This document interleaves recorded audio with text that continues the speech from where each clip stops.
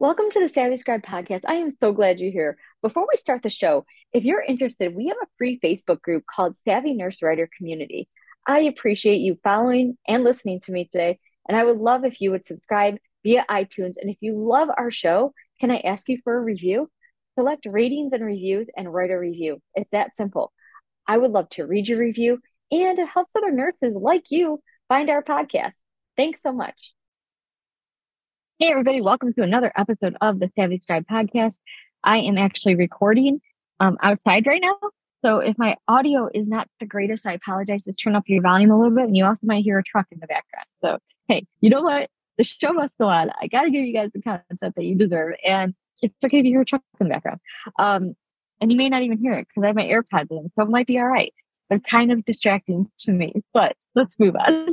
So, the question we're going to tackle today comes from one of our members in our group, and we're talking about portfolios. And this is one of those Q&A episodes, very short, bite-sized. You can take it, go on with your day, and ideally grow your profitable writing business. So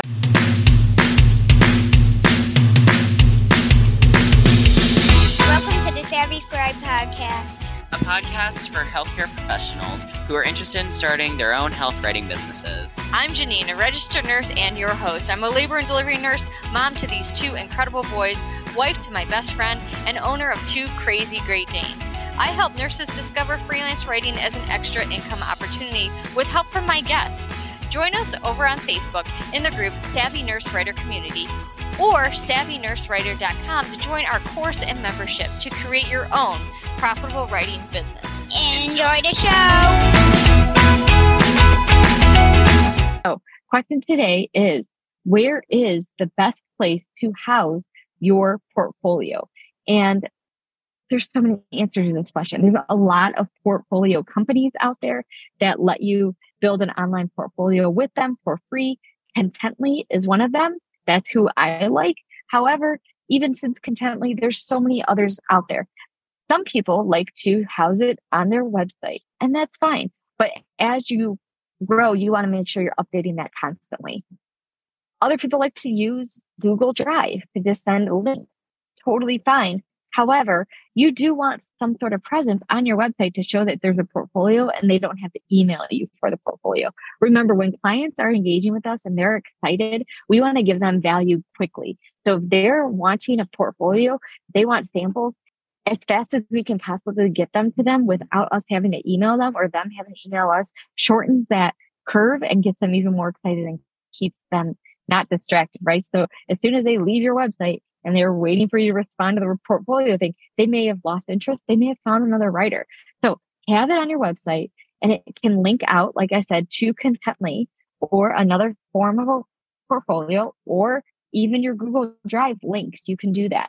However, just make sure it's available. It's probably the most important thing on your website and on your LinkedIn profile. So those are the two places you want it, your LinkedIn profile and your website. But to house your actual clips or pieces, however you want to call them, samples, you can use something like Google Drive.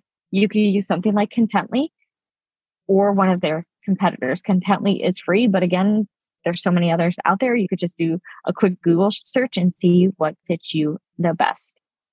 I hope this was helpful. If you have any questions, you can email us at hello@thesavvyscribepodcast.com, or you can go over on our Facebook group, Savvy Nurse Writer Community, and submit it there. We're happy to answer them. And I hope this helps you build your great portfolio and showcase it to your clients. But remember, the takeaway here is to make it as easy as possible for your clients to get what they need so they stay excited, they stay engaged, and they ultimately hire you. I will talk to you guys soon. Thanks so much. Bye. That's a wrap for today's episode of The Savvy Scribe. Thank you so much for listening. If you enjoyed today's show, we'd love for you to subscribe and leave a review on iTunes or your favorite podcast app. Until next time.